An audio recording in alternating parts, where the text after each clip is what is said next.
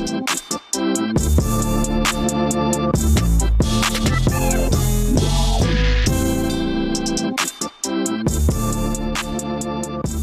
right, and we are back. Welcome to the Biblos Network. We are so glad that you have come to join us to celebrate the things of God, living for God, and all the good things that come from the Word of God. We have had a great time here this week, great services. We're working our way through the summer into the school year. We've kind of made it through camp meeting season, conference season, and for apostolics, that's a big deal. People are looking at school. They're looking at the holiday season coming up, and that's kind of where we are. I'm sure that's where you are. I hope it finds you filled with blessing, filled with favor, learning and growing.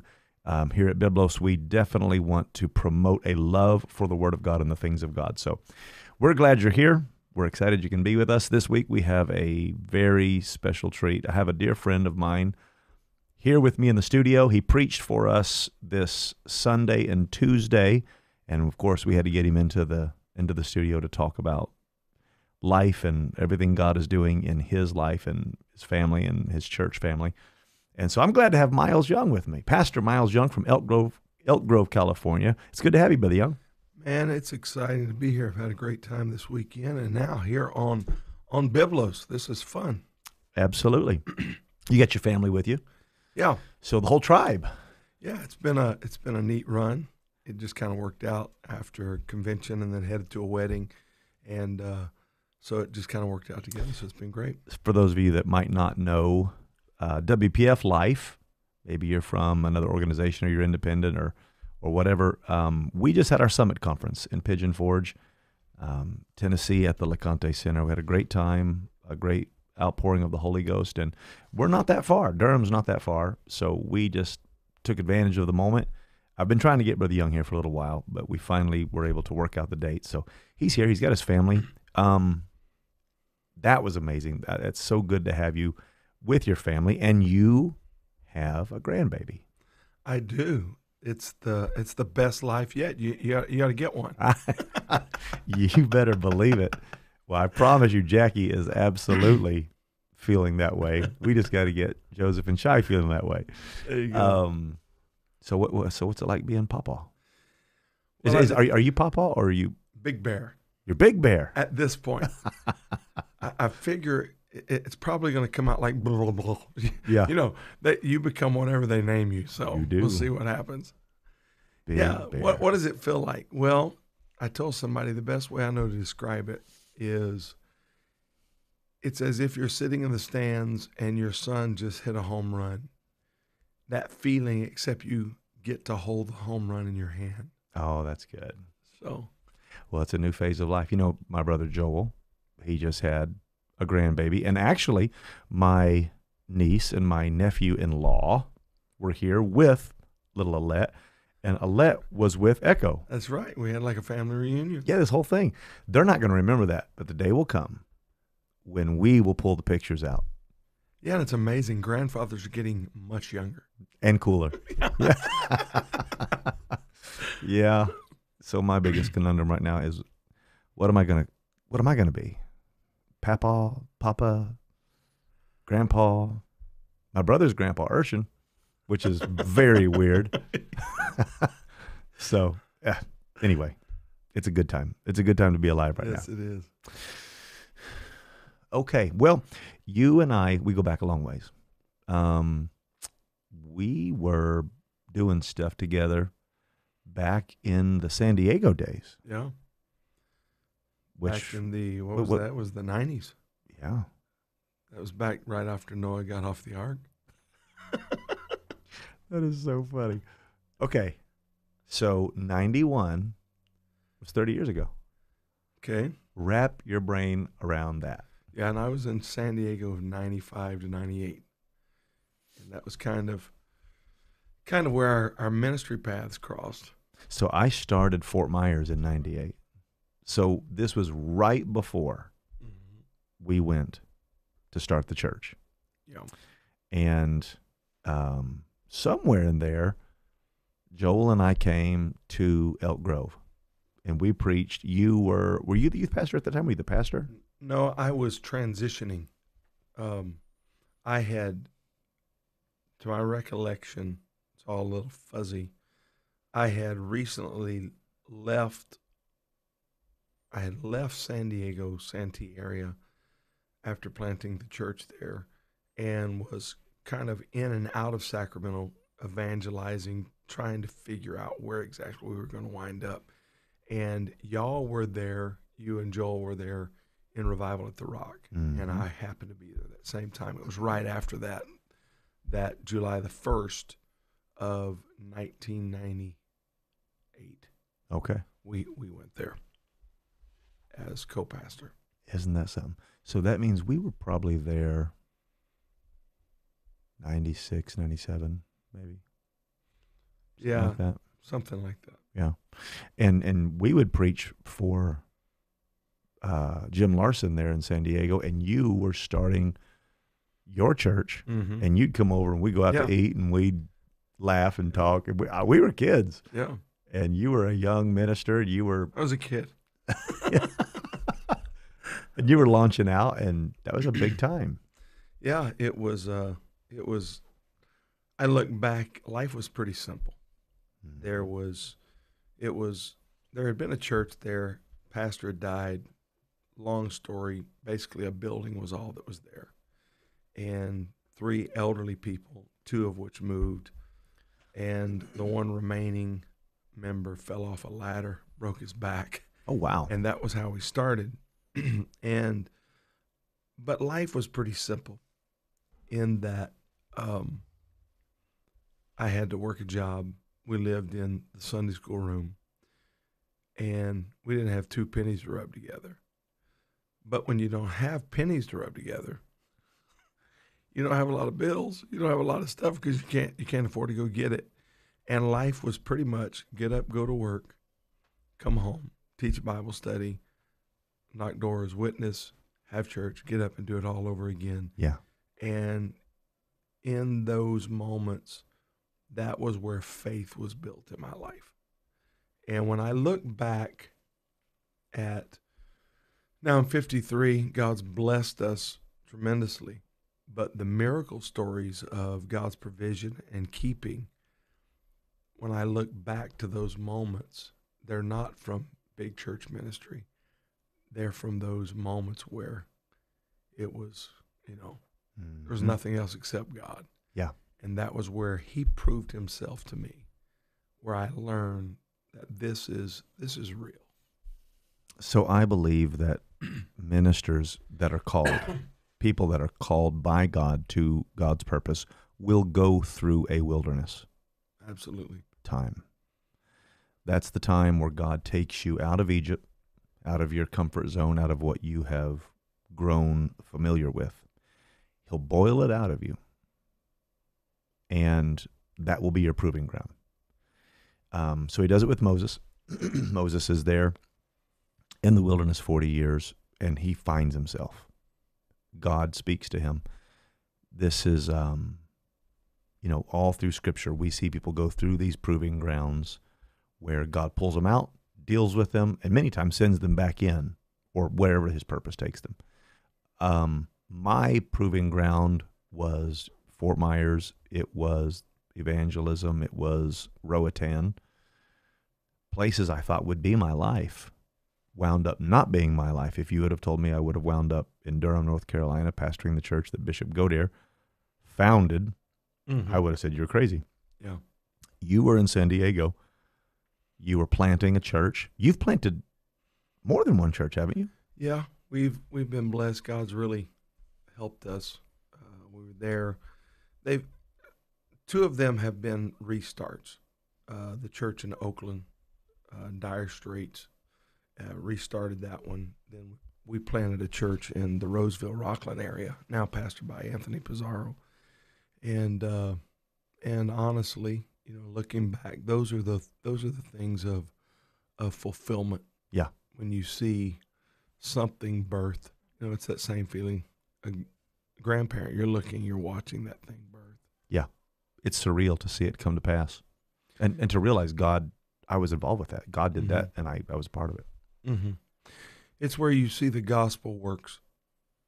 You get lost in the success of ministry sometimes, where the choir's singing, the youth groups thriving. You've got extracurricular activities of parachurch ministries and gymnasiums and dinners on the ground and things that are just part of success in church ministry.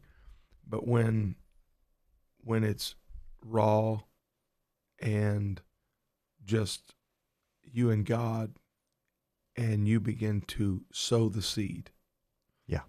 and watch it begin to grow. Yeah.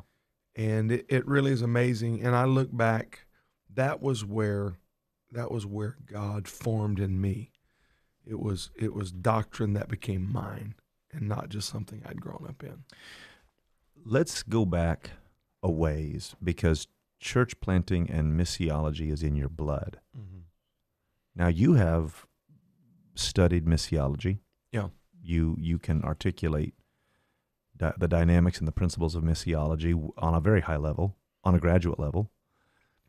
But your dad, your family, your forefathers, they were all dynamic ministers in their own right. They were church planters. Your dad planted a church in his 70s and did more than a lot of guys will ever do.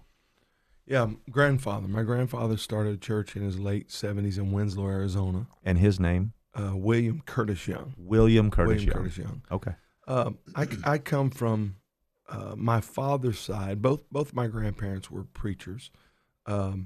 Interesting fact, both grandfathers pastored at a different time, obviously, the same church in Walnut Hill, Louisiana. Now, that's not something everybody could say. Yeah. And as I remember, this will show how old I was. I still remember the church had an outhouse. Wow. Yeah, and so that was an interesting thing. But my father's father was old-time Pentecost first generation who had been saved. He was a fighter for money. He would fight on the weekends. And like a prize fighter. Yeah, he would fight. And just a scrapper. He got saved, married my dad's mom. They got married, and she was from a very successful family. What time period would that have been? That would have been... that would have been... You're talking early Pentecost. Yeah, early Pentecost. My dad's 81. I'm guessing that puts him back in the 40s. 40s? 30s and 40s. Okay. I've never really thought about that. But as time went by, they were from a different generation where there wasn't a lot of longevity thought of. Everybody was expecting the rapture of the church, and it was plant, get it going. There was no retirement thought. There was no. Yeah. It was plant another church, and so my grandfather was a church planter throughout East Texas and Louisiana. And then as a kid, I grew up, my grandparents were missionaries to Australia, the Philippines, India, the South Pacific, pastored in Alaska, Little Home Missions Church. So from my dad's family, there was heavy missional influence. His brother Nathaniel, pastors in Louisiana now, became a missionary to the South Pacific Islands. His son, Lee Young, became a missionary in New Zealand, who actually died of cancer on the mission field. And then my sister served 2 or 3 different terms with AIM in the United Pentecostal Church in Scotland and the UK.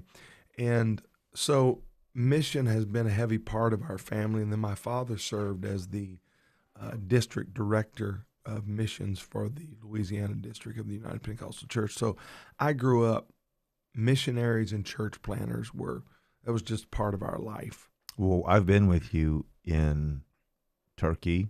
I've been with you in Central America. We've been, several places overseas and done missional work together. And I can attest to the fact that you don't go anywhere but that you're talking to somebody about God. You're talking to a cab driver. you're talking to somebody, making a connection somewhere. So that is how you're wired. That comes from your apostolic lineage and heritage, which is they're church planners, they're mission-minded people. Mm-hmm. So here you are, and you have 2 children, and it's continuing on.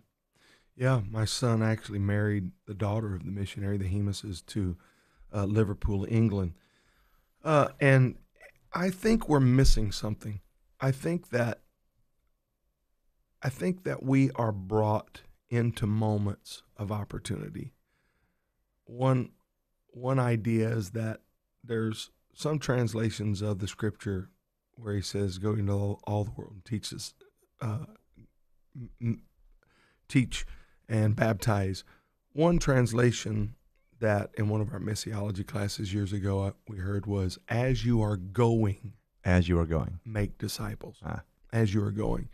And I have discovered that cab rides, bus rides, plane rides, The going. As you're in those moments, you have time with a cab driver. You have time in a seat next to someone. Watch for moments.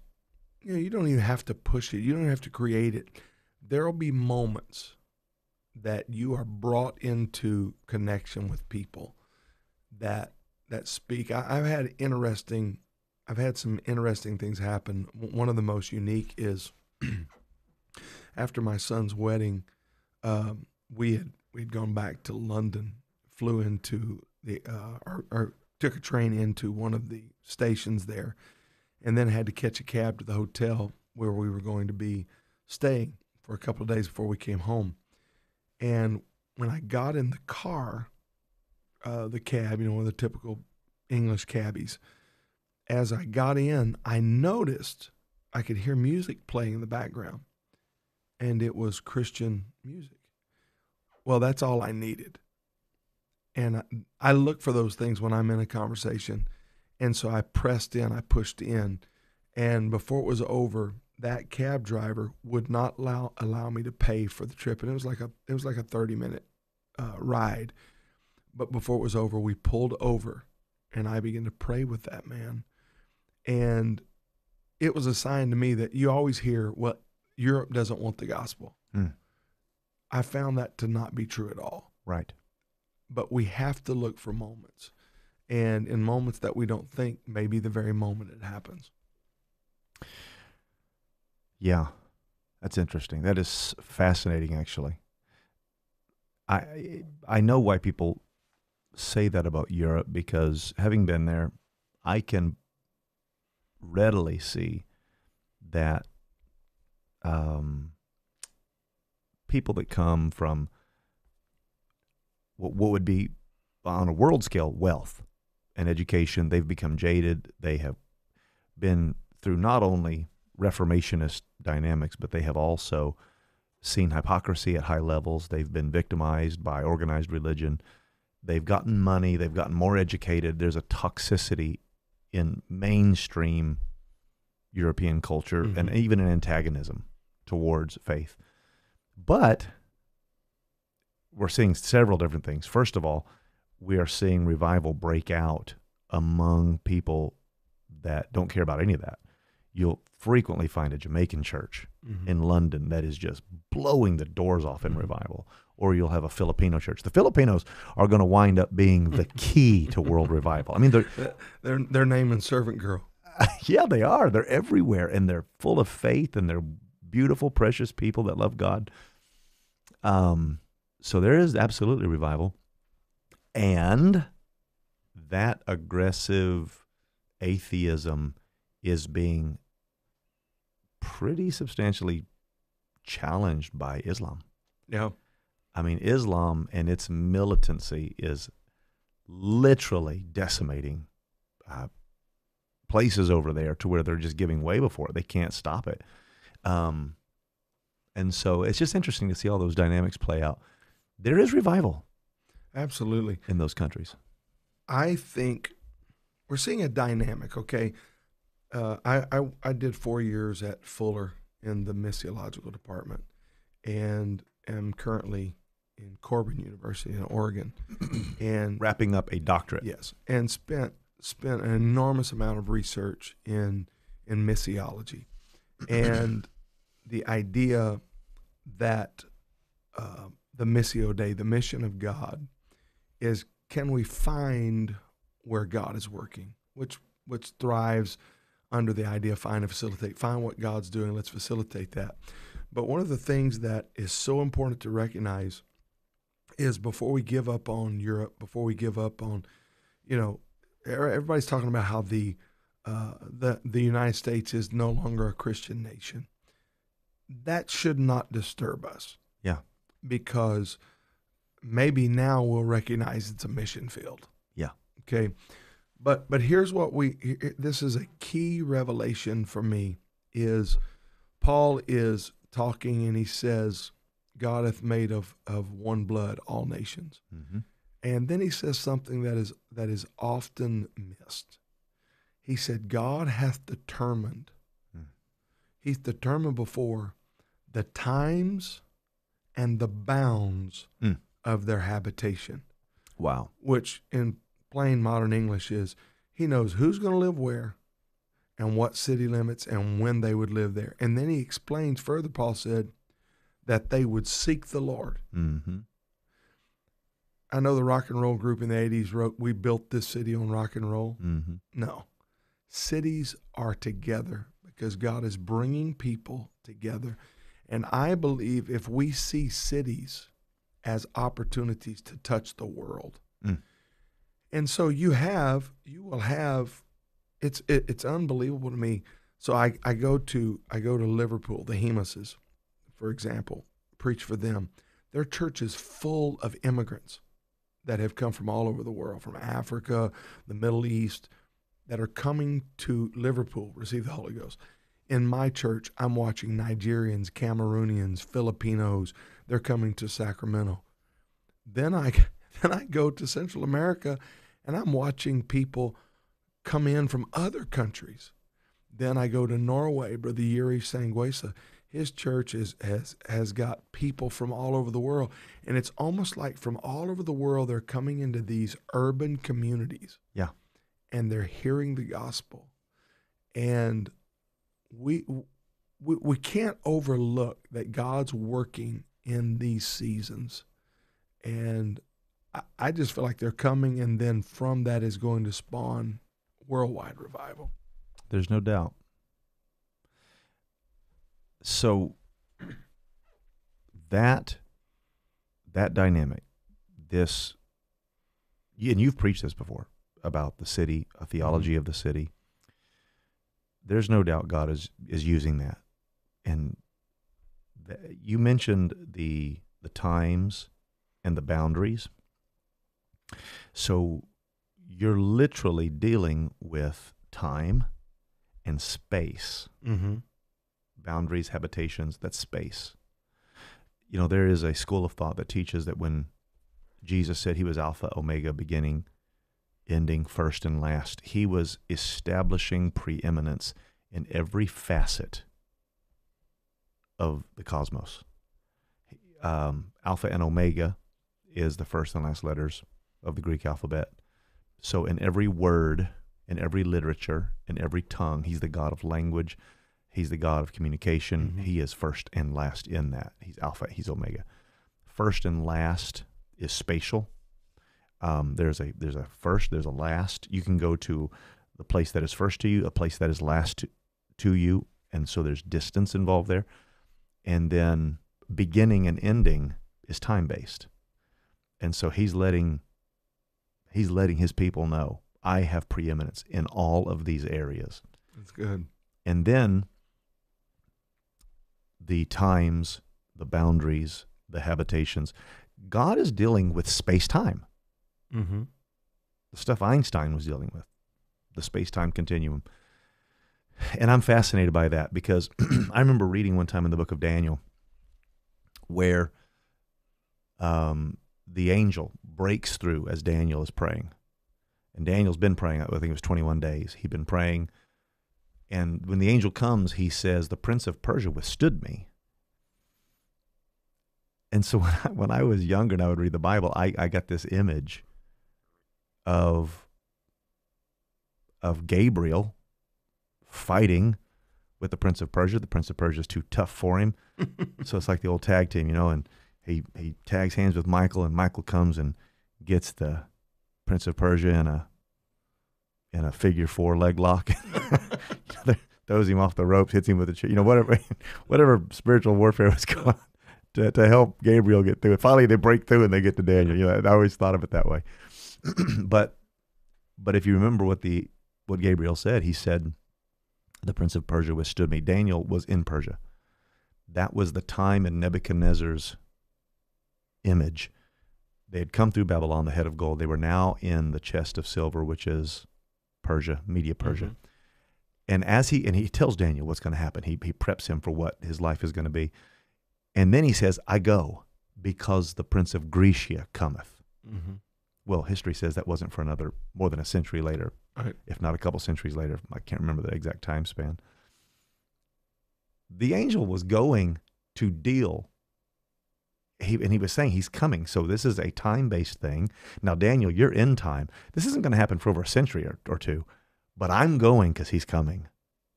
Heaven is mobilizing because the gospel is prepping to be preached in all the world. God was dealing in space and time. So space, that's Persia, that's Greece. Then it would become Rome. It would become the feet of iron and clay mixed, the kingdoms of this world. It would then go into all the world. Mm-hmm. That's space, and it's coming. So time is involved there. God was dealing with space-time back with Daniel, and he was walking out those kingdoms and their times on the earth. This is our time on the earth. Yep. And God's still dealing with space-time. And when it's all said and done, I think we're going to be astounded to find that God has been working it this way all along. We are a part of that purpose. And I'm amazed watching it all unfold. Yeah, and in keeping with that idea is what space I'm given at this time. There's the idea that the whole urban theology thing pushes some people back, feel like, well, I don't pastor in an urban community. Are you saying I can't have revival? No, if we learn anything during COVID, we learned that the world is connected, rural and urban. And what are we seeing? We're seeing a moving of people that have left urban zones and are bringing urban issues to the rural community. It's true. So you're seeing the growth of the rural community, but they're going to have the same problems, just with more acreage, right? and so we're seeing that we're all connected. So when we talk about urban theology, that God is at work in the city, that doesn't mean that he's not working in the rural community. It just means that we're now connected in ways we've never been connected before. And so when we service our focus mission in an urban area, it's going to impact the rural area. Or when you focus revival in a rural area, it's going to have an impact in the city because Facebook, Instagram, social media, network. I mean, the world is so connected and the same issues. And we're watching, again, one of the signs of the end time, they're going to be going to and fro the earth. Well, the world's moving right now. And so whether you are a rural pastor, look for those opportunities. And in transition, the world's new. Like one of the things I've talked to my church about, and I don't want to get off on this, but I know we're looking at as Americans, we've got these ideas of borders and all of this national security, and I understand.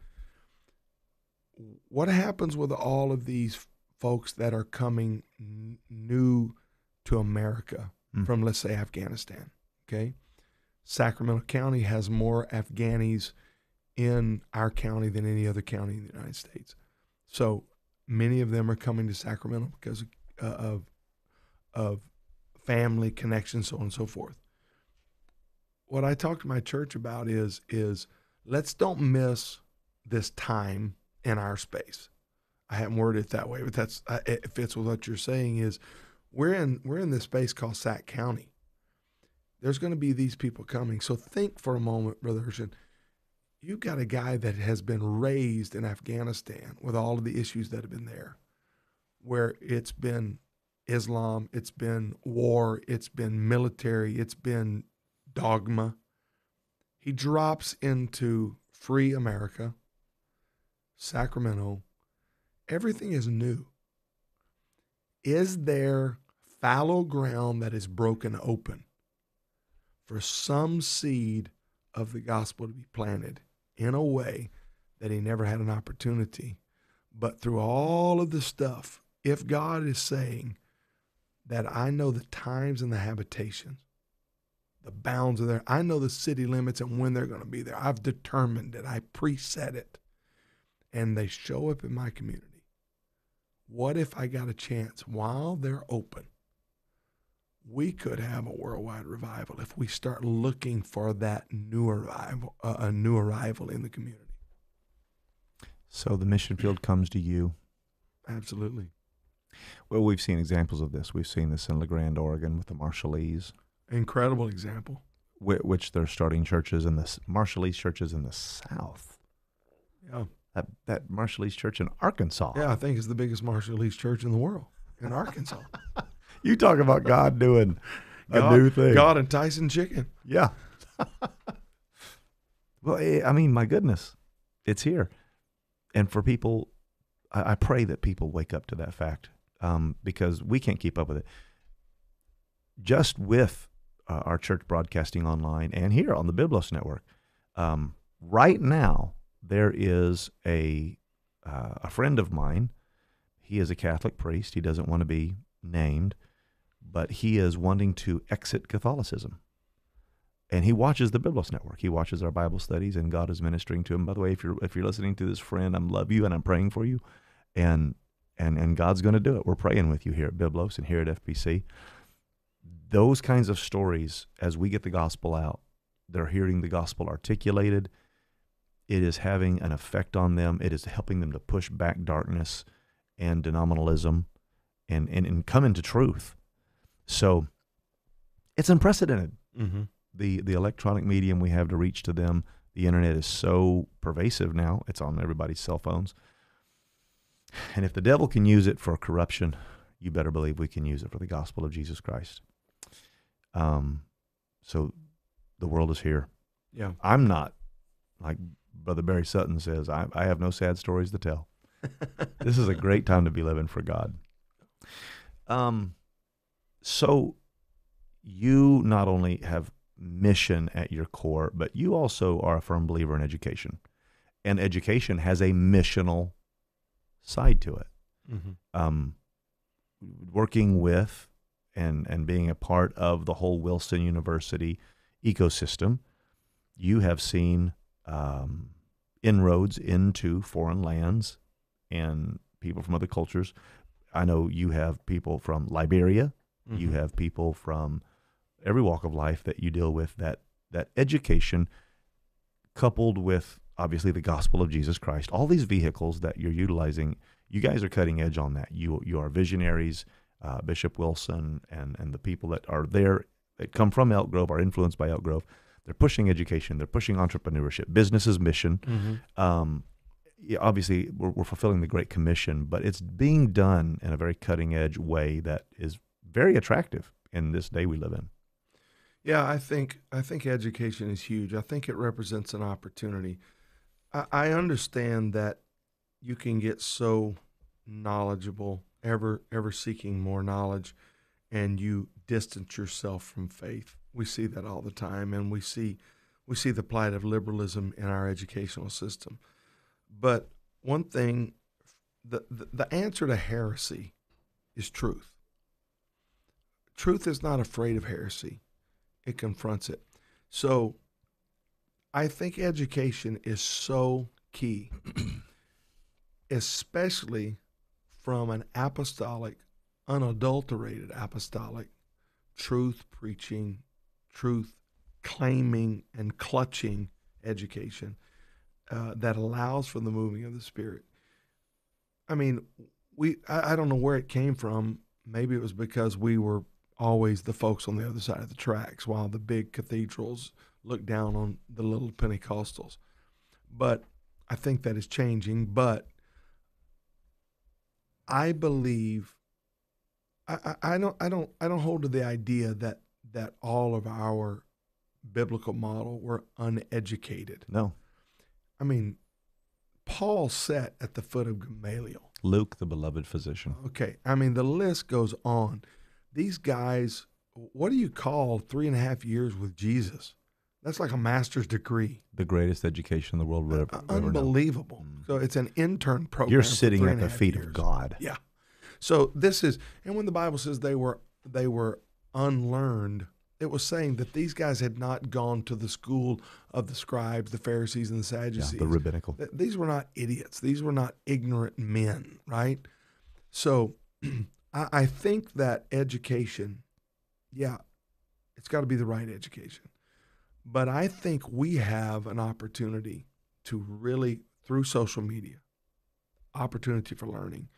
We have right now a team, and through Wilson International, which is another arm of Wilson University, on a theologically accredited side that is able to operate without the limitations of accreditation in the United States. Wilson International, we have classes going right now in Kenya that are unbelievable, how men and women are being trained through the social media access, and that is growing, soon to be starting in Mexico and Central America. And this is a time when we need to take advantage of these tools. I mean, we're here sharing right now, and it's going to go. We didn't have this in the 80s. No. We didn't have this in the 90s. No, it's unprecedented. We just started a church in Kenya. Really, where at? I don't know. I don't know the name of the village, but we got them connected to Bishop Aston's people. Okay. And they sent over a preacher. Okay. And Sister Lucy Kanai in our church, she has family over there. She's from Kenya. Wonderful. So that was last month. Very cool. So we put pictures up on the screen, and they had their first church service. They had like 40 people there in the service. To watch that, she goes on vacation. She told me before she left, she said, I'm going to start a church in my village. And I'm just, oh, sure, why not? I mean, vacation, start a church while you're there. And she did. Yeah. And she comes back with the pictures and video of her baptizing half her village in Jesus' name. Unbelievable. That's a Book of Acts chapter 8 miracle. Yeah. So you can't keep up with it. We have a significant ministry into the Asian community, Mandarin services, and through our social media, I baptized a preacher in China. I didn't go to China, but over Zoom during COVID, they set up cameras, went into a big apartment that had a big hot tub. Yeah. And so we had another individual take the preacher. He got in it became the baptistry. Yeah. And they turned the volume up on the speaker, and I instructed them, and I said, we now baptize you in the name of Jesus. It went through an interpreter. They baptized him.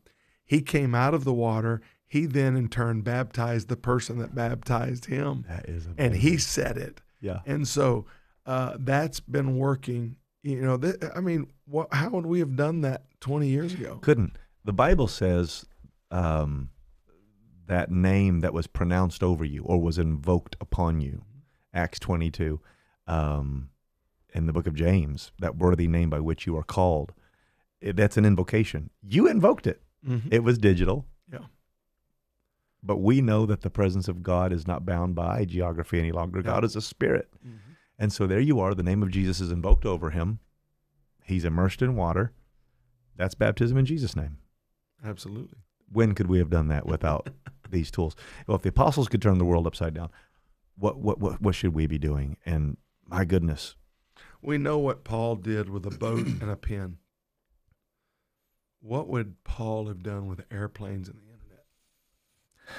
Okay, so here's something. I wonder if people know. You mentioned the name Gamaliel. Okay, do you know what Gamaliel means etymologically? No. It means the camel of God. Okay. The Gamel, El, the camel of God. Gamel is camel. And the camel is a archetype of trade, of commerce. It was the semi truck. It was the airplane of that day. Yeah. The boat was probably the airplane, but it was synonymous with business. And so it's an image of crisscrossing the world. This is the medium by which it's going to happen. It was the beast of burden. And so whenever you see those camels, there's a lot of theology, surprisingly, that surrounds camels. When Paul sits at the feet of that, of Gamaliel, I don't think it's an accident that he then begins to traverse the globe.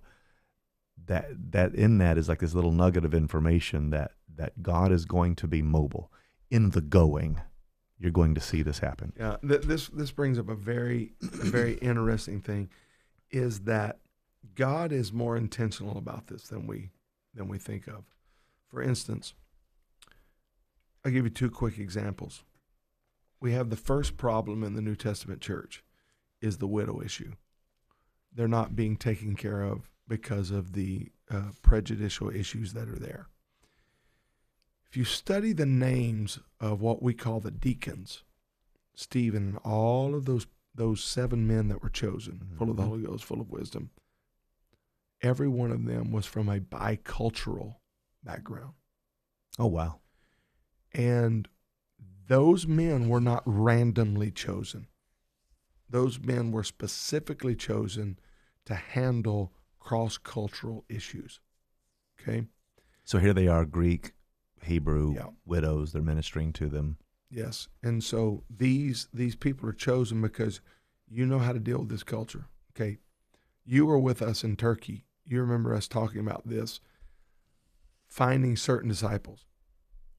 Paul had grown up in a bicultural world.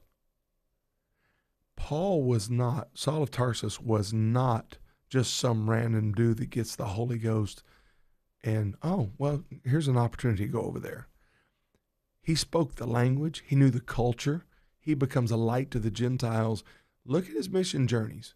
He's going to the places, especially early on, he knew very well from the tent-making business where his father had raised them. That's fascinating. And so we need to begin to think intentionally. What is God bringing in our churches? Who are we connected to? What role could they play in these missional moments as God is bringing people together? Wow. Wow. Huh. Well, there's no doubt that is something we're contending for, we're pushing for. In doing it, you're fulfilling the Great Commission, but you are also becoming yourself.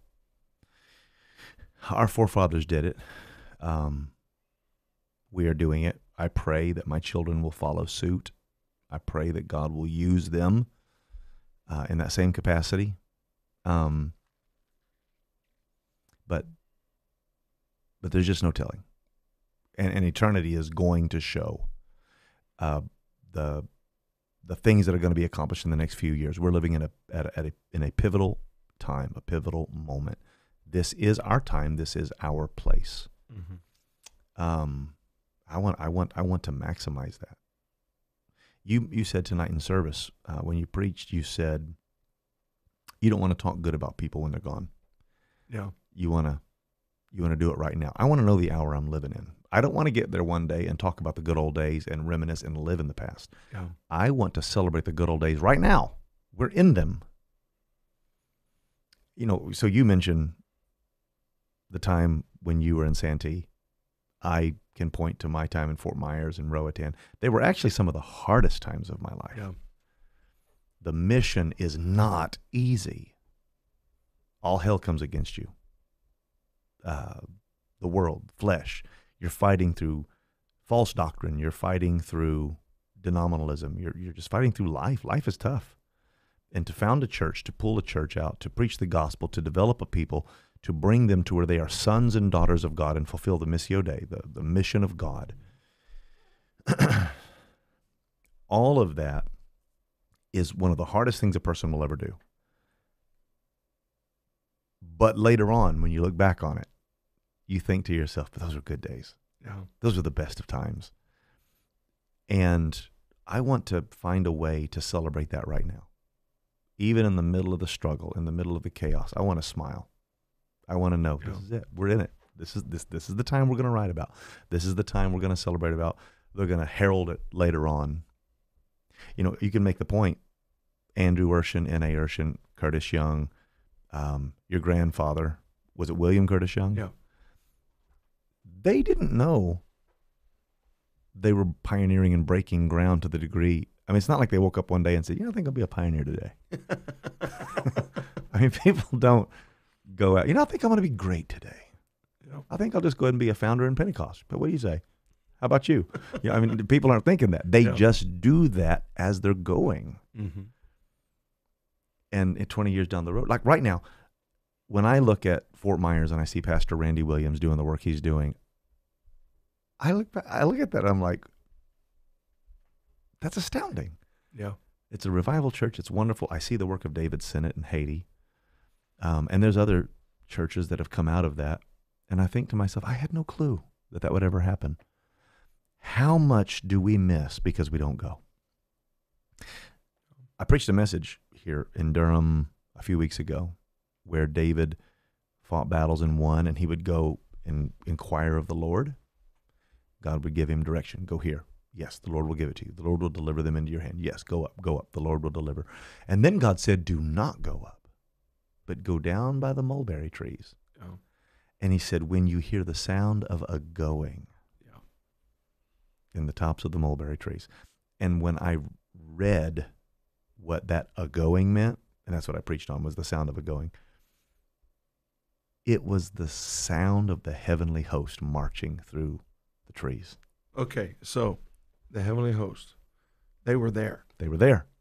And when the going started. Mm-hmm. So here's a passage that is so cool. Genesis 2:1. The heavens and the earth were complete, and the host of them. The word is Tasaba, which means a mass or a group, a campaign of beings organized, the heavenly host.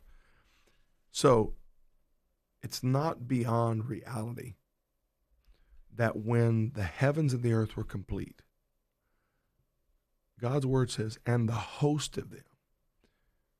Is it possible that when God created the earth, this is the same God that is organizing space and time, the bounds of their habitation, is the host in particular places awaiting the going?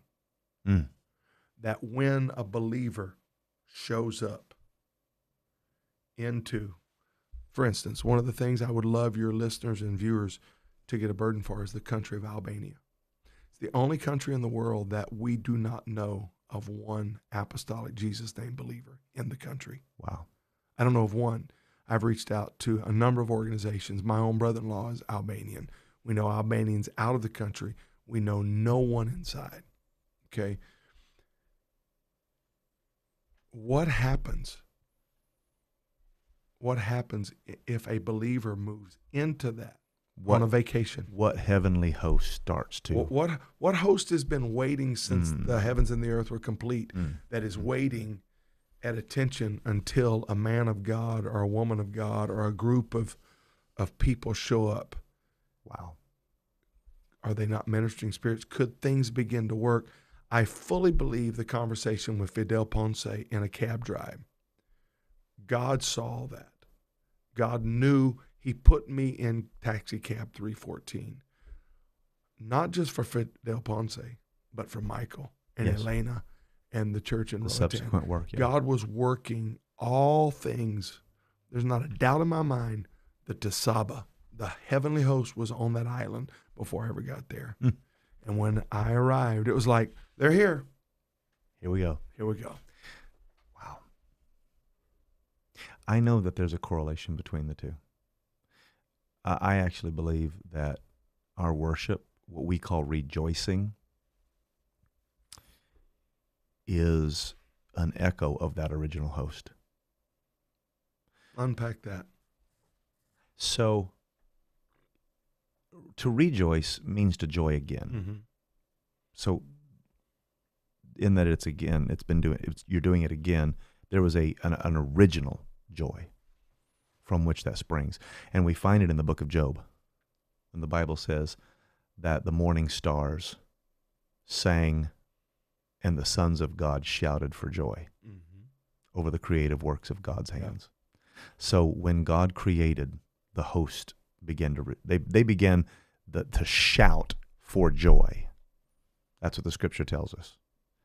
And I think that later, when we encounter the works of God's hand and his majesty and his glory, we then shout in acclamation and giving glory to him. All creation declares his glory, but it is a echoing, it's a restoration of joy, of that original joy. So the joy that they discovered then, we discover now, and we echo it. We lend our voice to the heavenly chorus, and in that it's an echo of that original joy. It is a rejoicing. So the host in heaven and the people on earth, what we're talking about is on earth as it is in heaven. God let David hear the boots of heaven's army, or the sandals of heaven's army, walk through the trees. And he was saying, this is where I'm going. If you'll follow me, you'll win. And he let him hear the sound of the going. You know, did it clank? Was it in unison? Was it somehow he could let him audibly hear for a moment, heaven's marching this way? Ari Prado one time preached a message, and the message, it was so powerful. I can't tell you all the details, but I can tell you the one thing that really hit me. The message title was "Where He Goes, When I Go." And one statement he made in there was, you may be dealing with a drug-addicted family member that you can't do anything with. They won't listen to you. They don't respect you. You can't save them. You love them. You'd give your life for them, but there's nothing. You've done everything, and you can't get to them. But you go out, and when you save the other drug addict, when you save that drug addict, God will save your drug addict. Mm-hmm. Where he goes, when I go. So there's something in the going that the heavenly host mobilizes. You're tapping into something. I had a probably the most supernatural event outside of the Holy Ghost in my own life. A number of years ago, I was asked to lead the worship at a meeting with Brother Mark Morgan in San Diego. I was there at the time and led the worship. It was at Pastor Steve Buxton's church. Brother Morgan had finished preaching, and it was one of those gully washers where just people fell on their face worshiping, and I was in charge of the music and the worship, and it was so deep. I looked at the band and like, no, we don't need anything. Let's just go in. I turned around and I just fell across a chair on the platform in the old Hilltop Tabernacle, not where they are now, the church before. And as I fell across the chair, just crying and praying, all of a sudden, music started playing. And I'm the guy in charge, and I had just given instructions a few moments before. We don't need any music. Let's just worship. Let's let this happen organically. And so I kind of set up to I thought the sound man had turned a soundtrack or something on, and I was going stop. And when I raised up, there was no one at the sound booth, and the music stopped. And I was like, that was weird. Am I hearing something? I turned around and just began to pray. And it was so deep. I got back into it again, and just the wail of people worshiping. And all of a sudden, this music started again. And it was like this symphony. And I'm like, who is playing with the music? And I stood up to look, and it stopped. There's no one there. And then I got this eerie feeling like something's going on. Mm. And I started getting cold chills, and I started praying. And all of a sudden, I was now realizing something different is happening. And it was like God said, you're hearing what worship sounds like as it ascends into the heavenlies. Wow. And I laid across that chair. I just began to weep. And I cannot describe the music. I've never heard it again, never heard it before. It was music on a dimension I've never experienced in my life. And when it lifted, it was gone. And there was no music. No one had ever played anything. It was the most unbelievable moment of worship I've ever experienced in my life. And all I know is there's a dimension up above our head. Yeah. There's a realm of the Spirit where that heavenly host is, where that rejoicing, you called it the heavenly chorus. I don't know what that is, but I got a little taste of it one night in about 1995. Wow. I'm going to hear it again, maybe on the other side of glory. Yeah. But it was a magnificence I can't even describe. When we get in tune with that, I can feel it here in Durham. I'm sure you can feel it there in Elk Grove where you're at. And there's churches that are tapping into this. The religious world, the denominational world, cannot understand why we insist on our lifestyle, why we insist on our evangelism methods, why we insist on our style of worship. But there is an in-sync dynamic with when you put those things together, heaven mobilizes. Mm-hmm. And an orchestra, a symphony, being in sync, being in tune, walking in the Spirit. I plan on hearing that again too. Yeah. I want to hear it. Absolutely. I think a person's life can be lived in such a way where harmonious, I guess, would be one word for it. Well, it's time to do it. I'm excited about it. I'm excited about what's happening with your church, with the missional projects you're involved in Fiji, you're involved in Central America, Roatan, and now you're moving into Tegucigalpa. Yeah, crazy things, Brother Jones. God's just opened up. It's kind of crazy. His first foray into Tegucigalpa, they wind up baptizing a taxi cab driver. Just unbelievable. You talking about going? I didn't know that. I didn't realize that Brother Jones had done that. Yeah, what happened? They felt, he and his wife have been feeling God stirring something up, some connections in the church. And we were at the Peak Conference. Brother Mark Dross had come to be with us. And we stayed up till about 3 a.m. with Mark Dross and Stephen and I. And, man, we were talking in tongues. The Holy Ghost just hit where we were. And Brother Dross looked at Stephen and said, "Get ready. There's a dam about to break. God's going to open up a door on the mainland." And it's been probably 3 weeks ago, he took a team over to Tegucigalpa and hired a driver to carry them around. He and Michael and Lena and Pastor, and they went around praying, looking, and before it was over, the guy that was driving their vehicle, they taught a Bible study to, and he was baptized in Jesus' name, and they're beginning the work with him there. Well, that is the heavenly host in motion. I love it. Well, man, thank you for coming on Biblos today. Man, I've enjoyed it. I'm praying for you and the work that's going on underneath your ministry and that of Bishop Wilson, and it's going to be your children and now grandchildren. Yeah, here we go. Here we go. We're glad to have you in Durham. We had great services. We look forward to having you back again. So East Coast coming up. It's coming up. That's right. October 27, 28, 29. That's English East Coast. Then 29th and 30th, you're looking at Spanish East Coast. So put it on your calendar. It's going to be a great time of fellowship. Brother Young's going to be there. Many great preachers are going to be there and family. So we want you and your family to come and join us. It's great having you on with us, and we're going to be praying for you. Love you. Thank you. Love you, man. And God bless you. We'll see you next time.